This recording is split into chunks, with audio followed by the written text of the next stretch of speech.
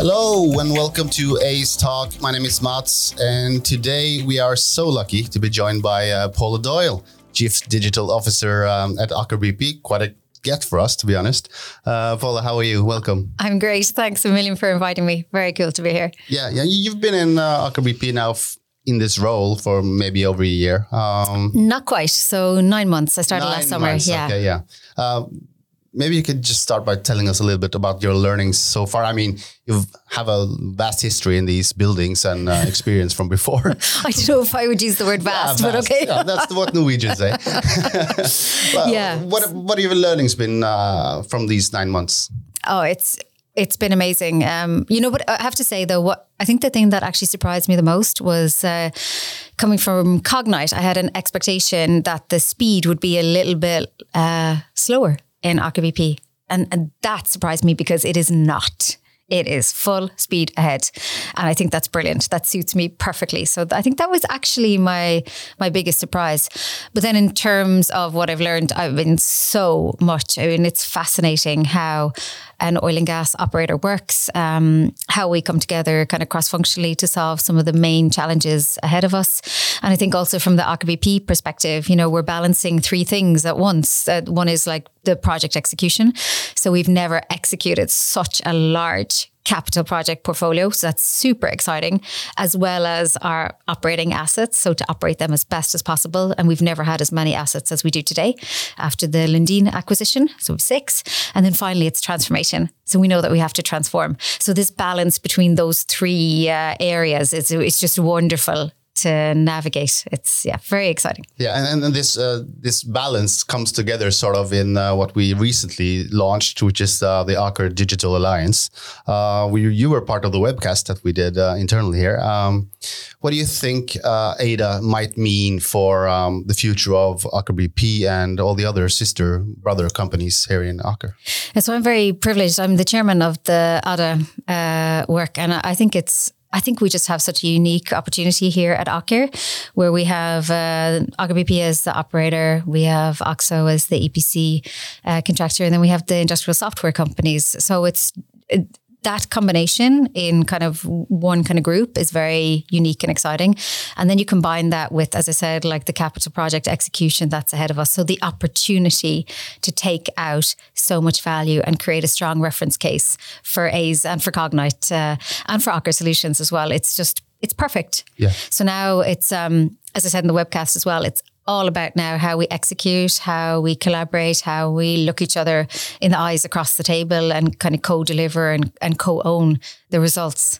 But truly, like it is like globally unique. And one thing that I can't stand is having an advantage and not being able to realize it. So, so I'm very focused that we're actually able to use all of these advantages that we have now and really get all of these companies to a different level in the next couple of years. Yeah. When you mentioned that word value, can you already see sort of the value of the collaboration that is the Aker Digital Alliance? Yeah, for sure. I mean, we're seeing in the first phase of it, we definitely saw value coming out in the projects through kind of reduced man hours, basically more efficiency, higher quality. In the second phase, what we're doing now, because it's a little premature to measure actual value outtake, but we're measuring user adoption as a proxy or as kind of like a seedling to see where the value will come. And that's actually exceeding our expectations so far. So this is KPIs. We monitor them every month, how we're adopting against target groups. So going over, which is always a nice position to be in with KPIs. But of course, that doesn't mean that you can sit back and relax, right? Because this is a big push. We need to make sure that things are sticky. We need to make sure that we're really changing how we work. And also, we need to make sure that we're able to gather the kind of innovation from the engineers on the ground and how they're using the products to really drive efficiency and better quality and quicker decisions and basically a quicker overall execution or lower man hours required. Yeah. Because automation is key. This is how we win.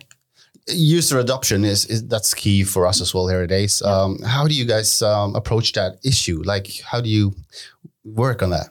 Yeah, well, it's a continuous effort, right? It's never, unfortunately, it's never the case that you just throw this wonderful product over the fence and everyone grabs it with both arms and are desperate to use it.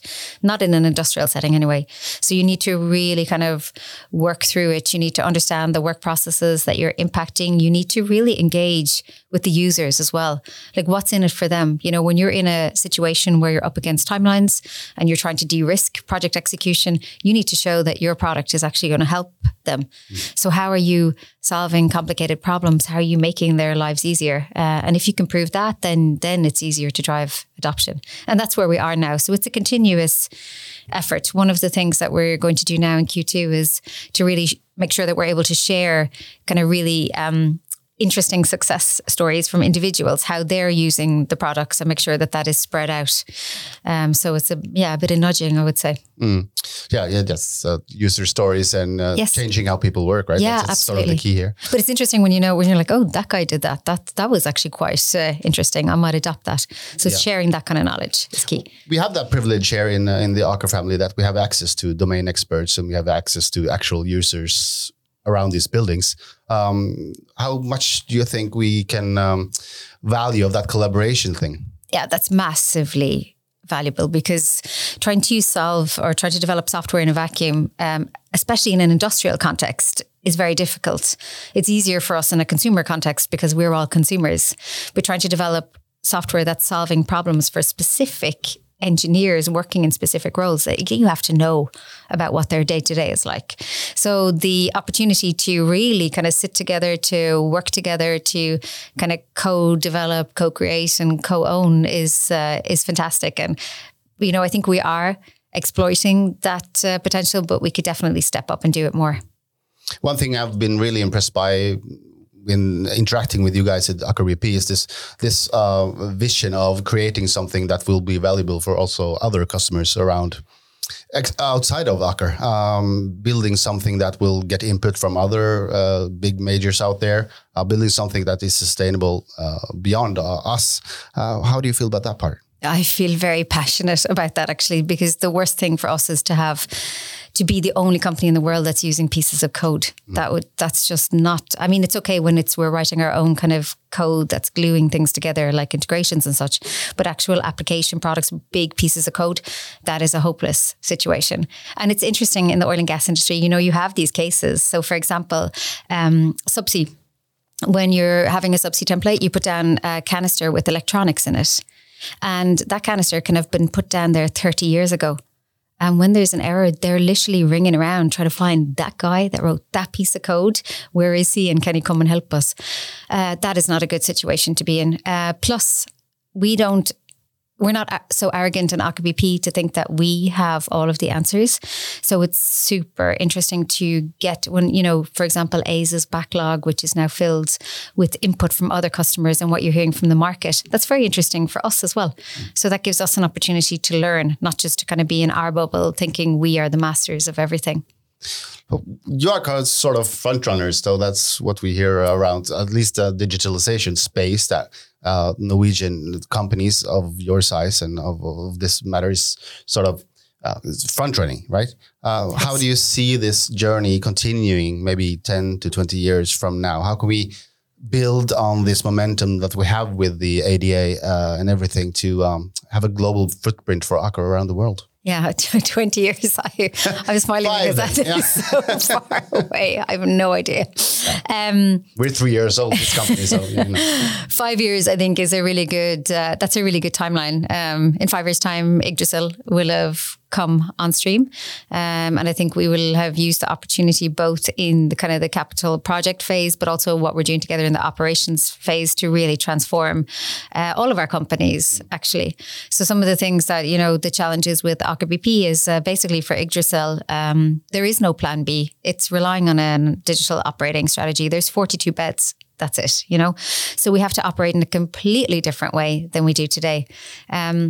And we also need to be able to explore and to drill in completely different ways than we do today. And for sure, when you're moving into an energy market that has a kind of stronger mix of renewables with their lower margins, then we need to be able to execute capital projects in a totally different way than we do today. So everything is transforming around us. And it's so important that we continue to be frontrunners and continue to understand what's coming ahead. And I think that's just tremendously exciting. Like for me, I just think, God, what a time to be alive that we actually get to work with this. We get to impact this, because it's a massive revolution that's going on now. And the timing of everything that's happening externally, including technology development, right? You know, kind of migration to cloud, the workflows that enables, the commercial models that enables. It's just, it's ripe for transformation. Do you have any advice for us as a software company in this context going forward? I do, actually. Yes. I think my biggest advice to you is to understand that you are not existing in a vacuum. So I think when you're looking at kind of your product development and your go-to-market, you need to consider the ecosystem that's out there already today. I know this is a mistake that lots of software companies make, particularly young ones, because it's you kind of need a little bit to look internally and kind of create your own bubble. But actually to succeed out in the market, you have to look kind of broader than that. You need to understand what Lego bricks are in play already and how can you kind of fit in around them, or how can you get some of those existing Lego bricks out and have your A's Lego bricks in.